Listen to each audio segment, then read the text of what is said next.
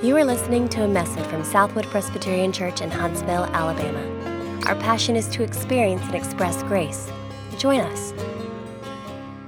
This Christmas season, we are considering our hearts together to allow the Christmas story to engage with and shape our deepest emotions. It's a story we've been reading about and singing about already this morning.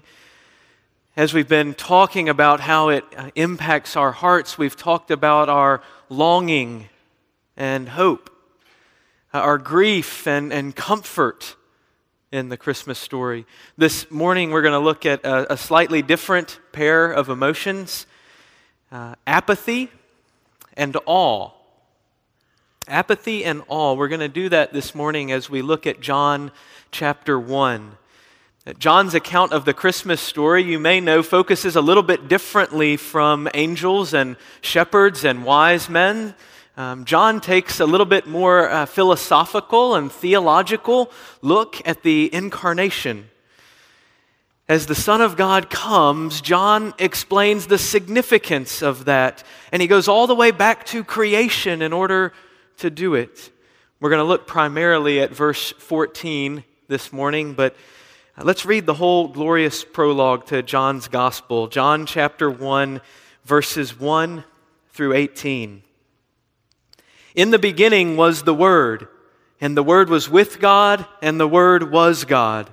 He was in the beginning with God.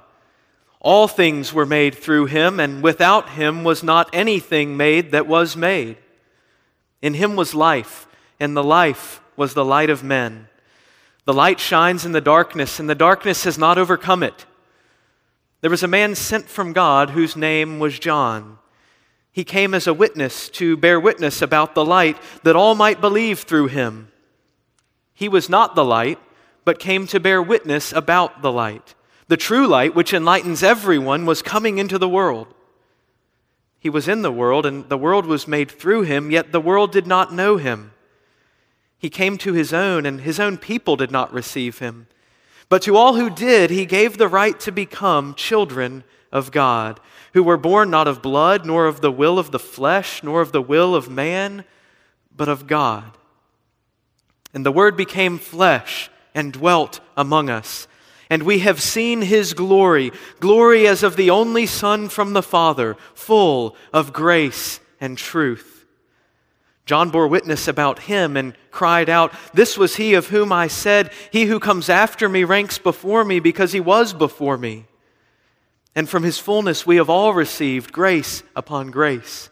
For the law was given through Moses, grace and truth came through Jesus Christ. No one has ever seen God. The only God who is at the Father's side, He has made Him known." The grass withers, the flowers fade. These words of our God will stand forever. Let's pray together and ask for His help as we look at them.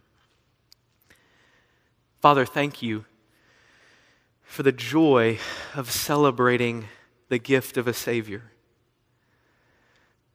As Ron has already helped us remember, we are needy people, far off from You by nature. And You have come to bring us near. We thank You for this Your word that shines light on us, that we might understand what You were doing at Christmas, what was happening, that we might see how that should impact us. Father, by Your Spirit, would You make Jesus glorious in our eyes? He is great and awesome. Would our hearts see just a glimpse of that this morning through Your word? And we ask it in Jesus' name. Amen. Most of you know that I'm not typically a big social or cultural critic, but I have talked with enough people, love talking with people. I've talked to them enough to realize that apathy is on the rise in our culture.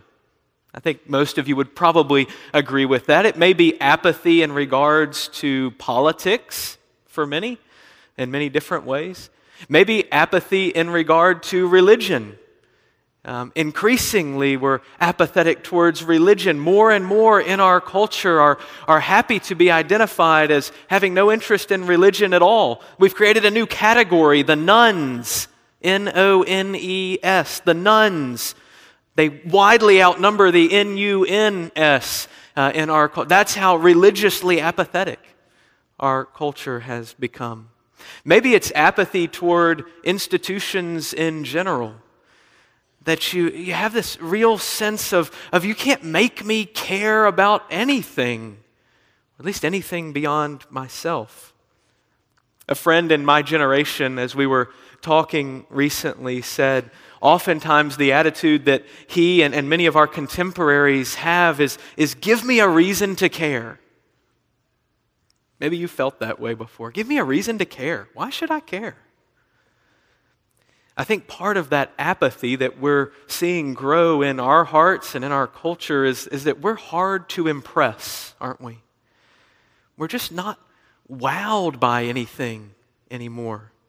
Now, even things that would perhaps seem impressive, we're so skeptical about because we're slow to trust. Everyone seems to have an agenda. Maybe it's not as impressive as it looks on the outside. But regardless, it's tough to astonish us. Many of us have seen the sun rise and set beautifully over amazing landmarks in multiple different continents. We've been there. Some of us have grown up and the spectacle that is Disney World is an annual experience through our childhoods. We're used to being overwhelmed by the amazing. It's all around us. If we haven't actually gotten to go somewhere to see these incredible things in person, we've flipped through jaw-dropping, man-made and natural wonders while lying on the sofa holding our phones, right? We've seen it all.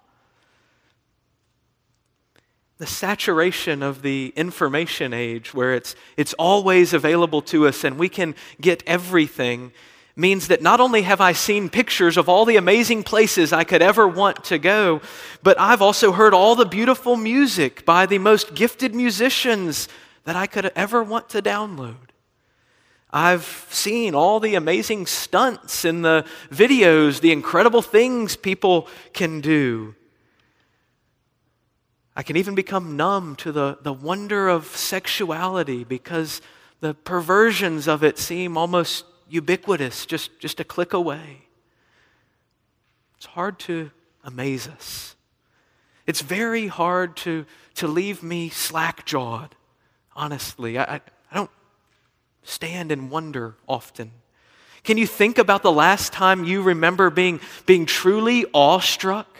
Just absolutely stopped dead in your tracks by something you saw or felt or heard. Can you even remember the last time that happened? Do you remember ever or lately being in awe before God? Truly just marveling in a worship service or with your Bible open in front of you while contemplating the love of God for you. You see, John tells us that the story of Christmas is just that jaw-dropping, magnificent, and awe-inspiring. That's what John's saying in this passage, but we often miss it. You know as well as I do that you've gone through many a Christmas season hearing the stories, singing the songs without anything really grabbing your heart and moving it from the apathetic state where we often find ourselves into a great sense of worship or awe or something that transforms how you live. Next year is often the same. It may be the younger generations that are known for our apathy, but I think those of us who've been in church the longest have a good case of it too. We've become very apathetic. Just like the young people, we are hard to impress. And partially because of information overload. We know the story, right? We know what happens at Christmas. The incarnation of the Son of God. God becomes man. In fact, we know that it's amazing. We know that. We know it should cause us wonder and awe, and we know so much that it is so easy to keep that up here at arm's length from our hearts and just know that it's true. Have we perhaps lost our sense of wonder, our ability to marvel, our compelling motivation for utter, heartfelt worship of our God? John says in words that may not shock you, but were something utterly earth-shattering to his original audience as he describes the incarnation. He begins, perhaps not as unexpectedly, talking about the Word, the Logos, which a variety of philosophical perspectives popular at the time of John's writing, that they would have understood that as the original principle of life or the source of all things, depending on their persuasion. Even if you were a Jew in John's audience and had read your Old Testament, the Word would be well known to you as part of God's powerful speaking things into being. His power in creation that He speaks and things happen, right? So they're reading along thinking, yeah, this makes sense. The Word who's God, He's in the beginning and creation is happening and things are coming into being, but then God shatters all of their categories. No Stoic philosopher, no Gnostic expert, no Jewish rabbi would have skipped over verse 14. It is intended to be startling and awe-inspiring, to evoke anything from us but apathy. Verse 14, the Word became flesh and dwelt among us. And we have seen His glory as of the only Son from the Father, full of grace and truth. The Word became flesh. Wait, it's not possible. Just picture these people reading it, flipping back to the beginning of the chapter. Hold on, did I miss something? Don't I have this right? The Word is God. The Word created the world. Yep, I'm good with that. I can fit that into my thinking. But the Word became flesh? God became man? In the fullest and truest sense, as plainly as John could possibly mean it. That's quite a claim. How could that be? If that's true, nothing else would be more important. If that's true, all my categories for approaching life are challenged. It's all up in the air. If that's true, it changes everything. It can't be ignored. We talk about the wonder of the incarnation, but here it is, just in that one verse, in an unmistakable way. Christmas says the Word became flesh and dwelt among us. The immaterial became material. The completely holy other God lived with and ate with unworthy sinners.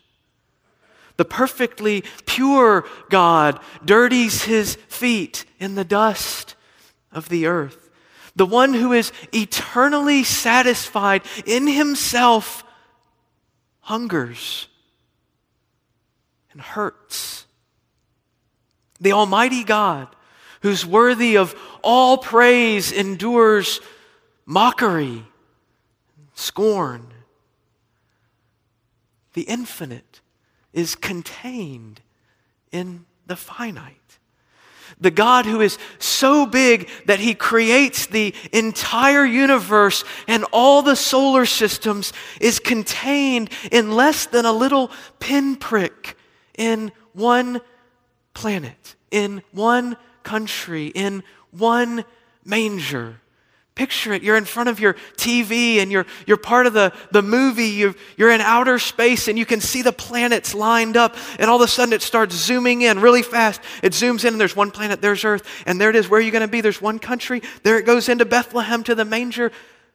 the one who stood outside of all of it, who started all of it, is held right there. The Word became flesh and dwelt among us. That means all those things are happening in that one moment in time.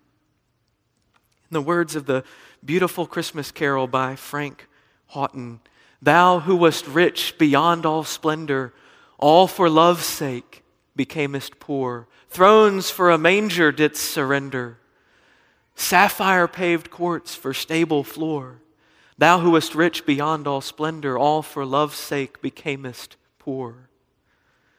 Thou who art God beyond all praising, all for love's sake becamest man. Stooping so low, but sinners raising heavenwards by thine eternal plan. Thou who art God beyond all praising, all for love's sake becamest man." Y'all, this is not someone showing up and being seen somewhere you would never expect to see him. This is much, much more than that. This defies all categories. This crosses all of those boundaries. For the first time in the history of the universe, deity and humanity are together in the same person.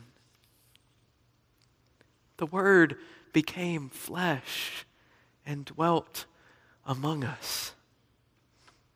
And then John says, what's the result of that? We have seen His glory. Glory as of the only Son from the Father, full of grace and truth. No one has seen God, verse 18 says, but Jesus has made Him known. He in human flesh has revealed to us divine glory. Veiled in flesh, the Godhead see. Hail the incarnate deity.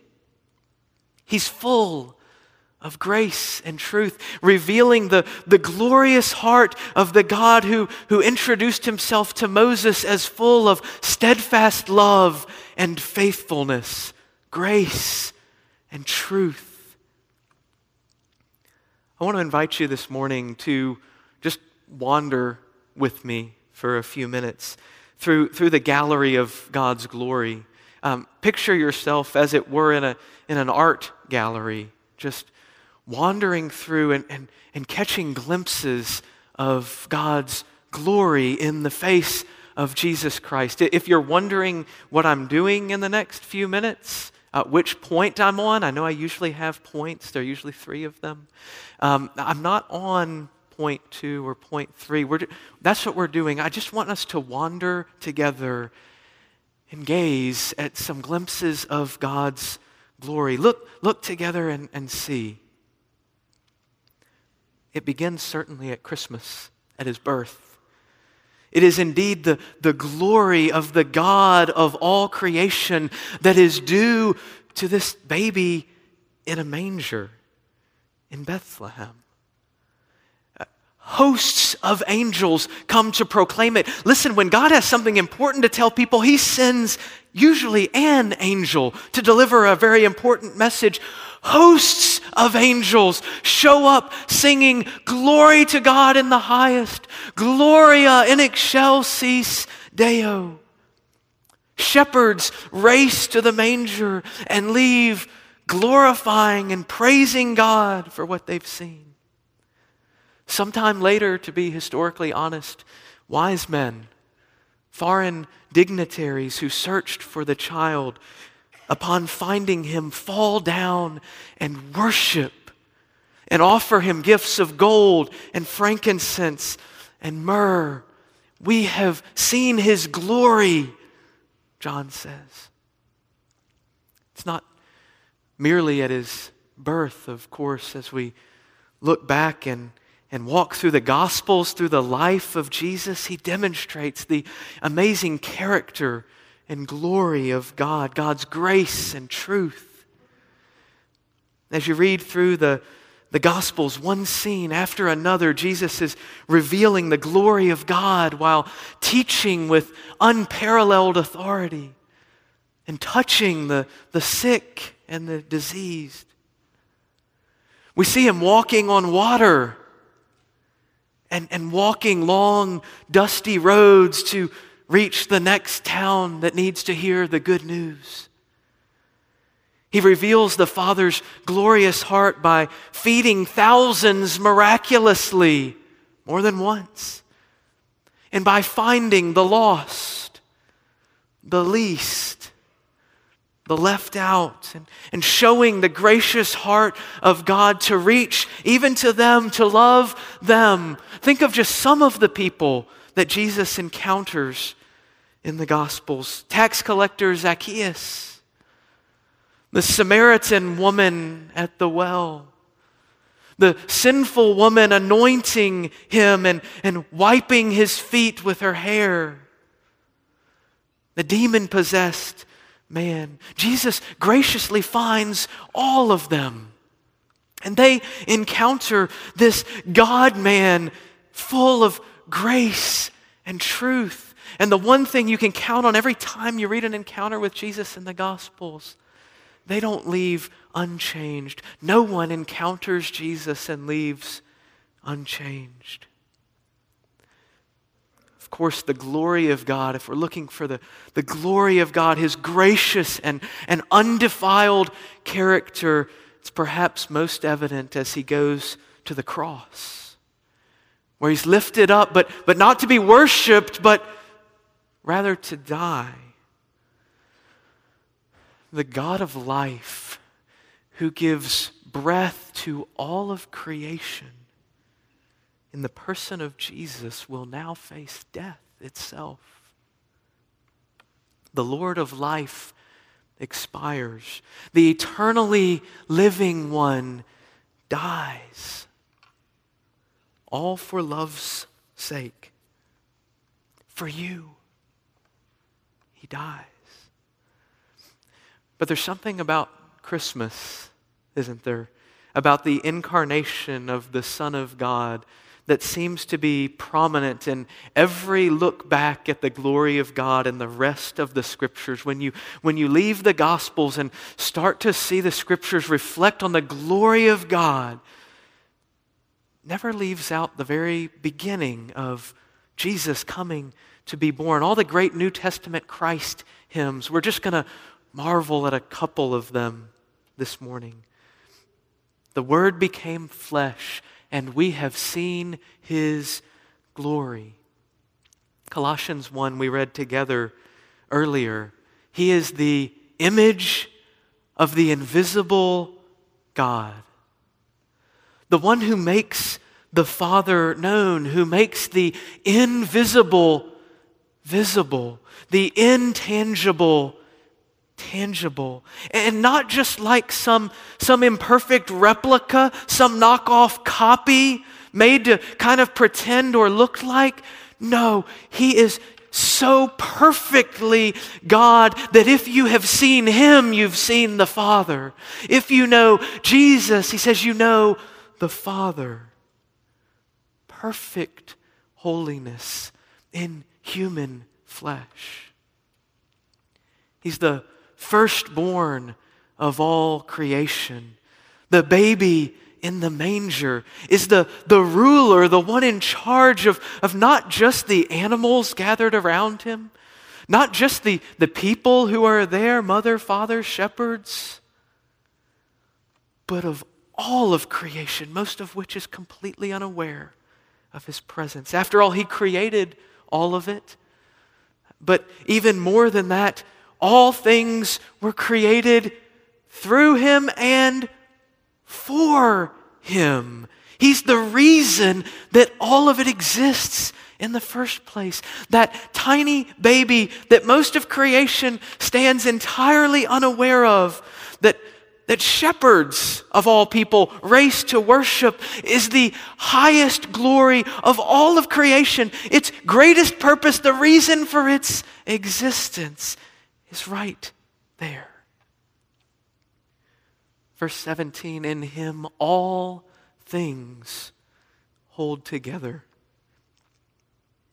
Ron and I were marveling about this earlier this week, and he said to me, Jesus, the baby in the manger, is the glue of the entire creation. He's being held by his mother, but the power of his will holds all of creation and every single molecule together. And Mary's holding him. Verse 19, in him all the fullness of God was pleased to dwell. Of course, that means in the person of Jesus, right? But think, because of that, where does it mean that all the fullness of God was pleased, was delighted to dwell? In Bethlehem, with us. God didn't just send a message to earth. He didn't just send a representative. He sent his very self, fully God, fully man. He sent his very self on the mission to reconcile us to him. Unbelievable. Incredible. In a manger, God himself contained. Josiah Condor wrote some beautiful words to a hymn that you're probably not familiar with that captures some of what's going on here. Thou art the everlasting Word, the Father's only Son, God manifestly seen and heard, and heaven's beloved one. Worthy, O Lamb of God, art thou that every knee to thee should bow. In thee most perfectly expressed the Father's glory shine, of the full deity possessed, eternally divine. True image of the infinite, whose essence is concealed, brightness of uncreated light, the heart of God revealed. But the high mysteries of thy name an angel's grasp transcend, the Father only, glorious claim, the Son can comprehend. Throughout the universe of bliss, the center thou and Son, the eternal theme of praise of this, to heaven's beloved one. Worthy, O Lamb of God, art thou that every knee to thee should bow. You'll hear many similar themes in Hebrews chapter 1. Long ago, at many times and in many ways, God spoke to our fathers by the prophets. But in these last days, He has spoken to us by His Son, whom He appointed the heir of all things, through whom also He created the world. He is the radiance of the glory of God and the exact imprint of His nature. And He upholds the universe by the word of His power. After making purification for sins, He sat down at the right hand of the Majesty on high, having become as much superior to the angels as the name He has inherited is more excellent than theirs. Just one thought while we wonder here in Hebrews 1. He is the radiance of the glory of God, the most glorious shining of the glory of the most glorious being of all. It's like saying baby Jesus is the brightest ray of the light of the sun, the holiest thing about the most holy one. The bluest of all blues you can imagine. The most glorious shining of the glory of the most glorious one. Where is it? Where do you find that great glory? In heaven, right? In the throne room of God? No. In little Bethlehem. The radiance of the glory of God has come to earth with us. God has held nothing back. Last one, Philippians chapter 2. Another beautiful Christ hymn. Paul writes in Philippians 2:6, Christ Jesus, who though he was in the form of God, did not count equality with God a thing to be grasped. What's going on at Christmas, y'all? What's happening? Very God of very God has determined that his deity is not something to be clung to tightly. He's loosened his grasp on the glories of heaven. Why? You know why, don't you? Why did he let go of the glories of heaven? So that he could cling tightly to you. He came here for you. He loosened his grip on the glories of heaven so he could cling tightly to us. Glory. Incredible. Why? We don't deserve that. And yet he loves us. That's what's happening in the manger in Bethlehem. See him there, seemingly so weak and helpless, but powerfully grabbing hold of us in love, grace, and truth. You want to know what God is like? That's it. That's what he's like. He's full of grace and truth, moving towards you at your lowest and your weakest, sacrificing his glory for your glory. And Paul continues, he made himself nothing, taking the form of a servant, being born in the likeness of men, and being found in human form, he humbled himself by becoming obedient to the point of death, even death on a cross. Therefore God has highly exalted him and bestowed on him the name that is above every name, so that at the name of Jesus every knee should bow in heaven and on earth and under the earth, and every tongue confess that Jesus Christ is Lord, to the glory of God the Father. What a glorious Savior, worthy of all praise, because he is the glorious one, and he has given himself to us.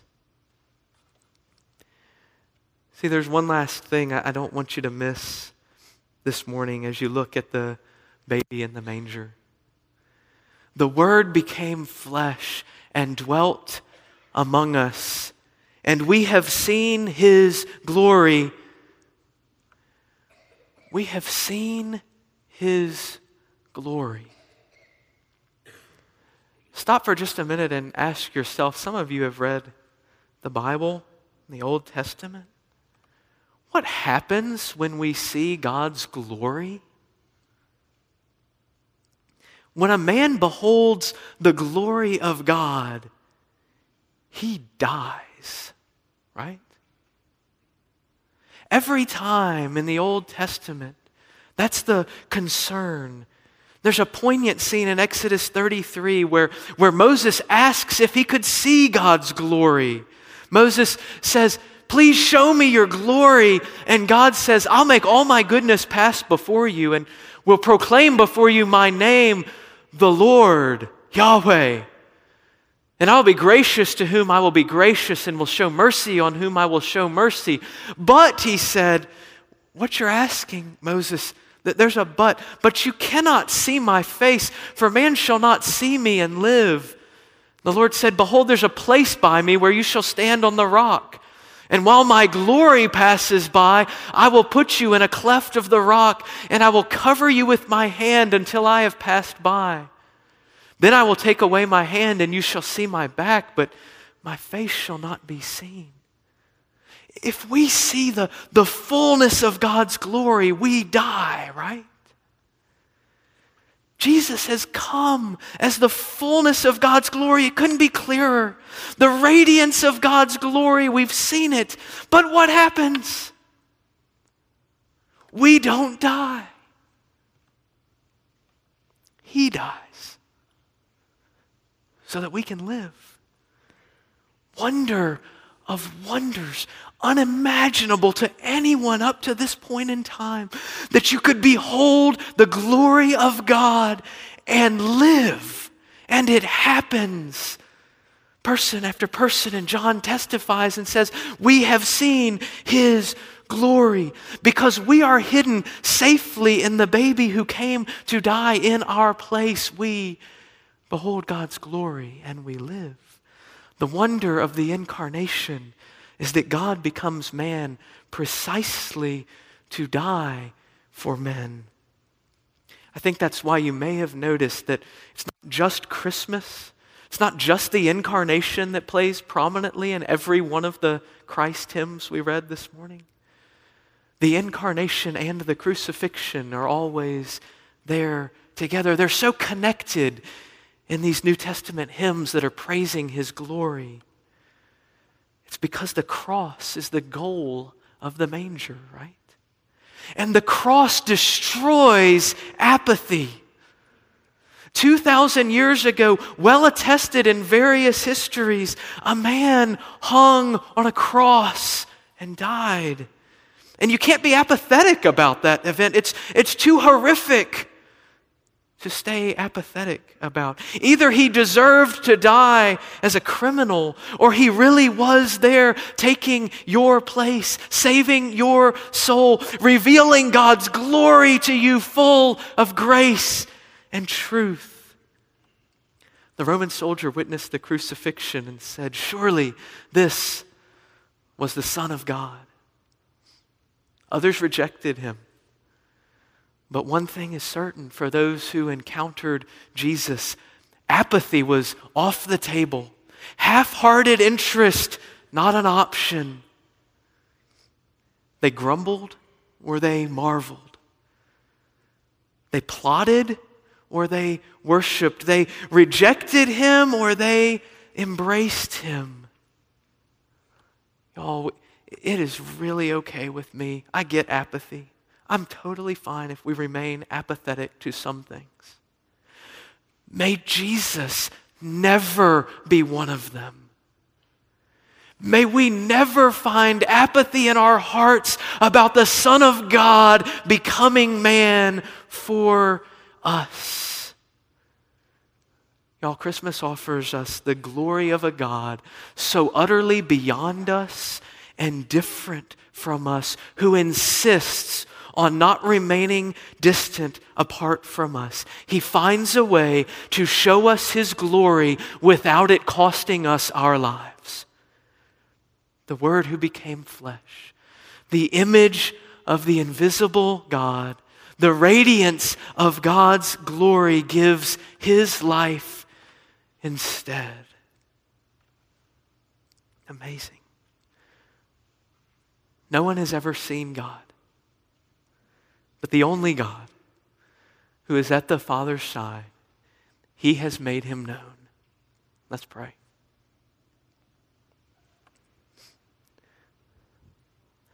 Lord Jesus, we struggle to comprehend how that could be possible. We don't understand how God works enough to know how he could contain himself in a baby, in a manger. It is a wonder of wonders to us that for all the people and reasons you might be willing to do that you would do it for us. Jesus, would that wonder never leave us? Holy Spirit, so work in our hearts that while apathy to some things remain, apathy towards Jesus would never come again. Might we worship him? Might we find our hope in him? Might we find our rest and joy forever in him? We ask in his name. Amen. For more information, visit us online at southwood.org.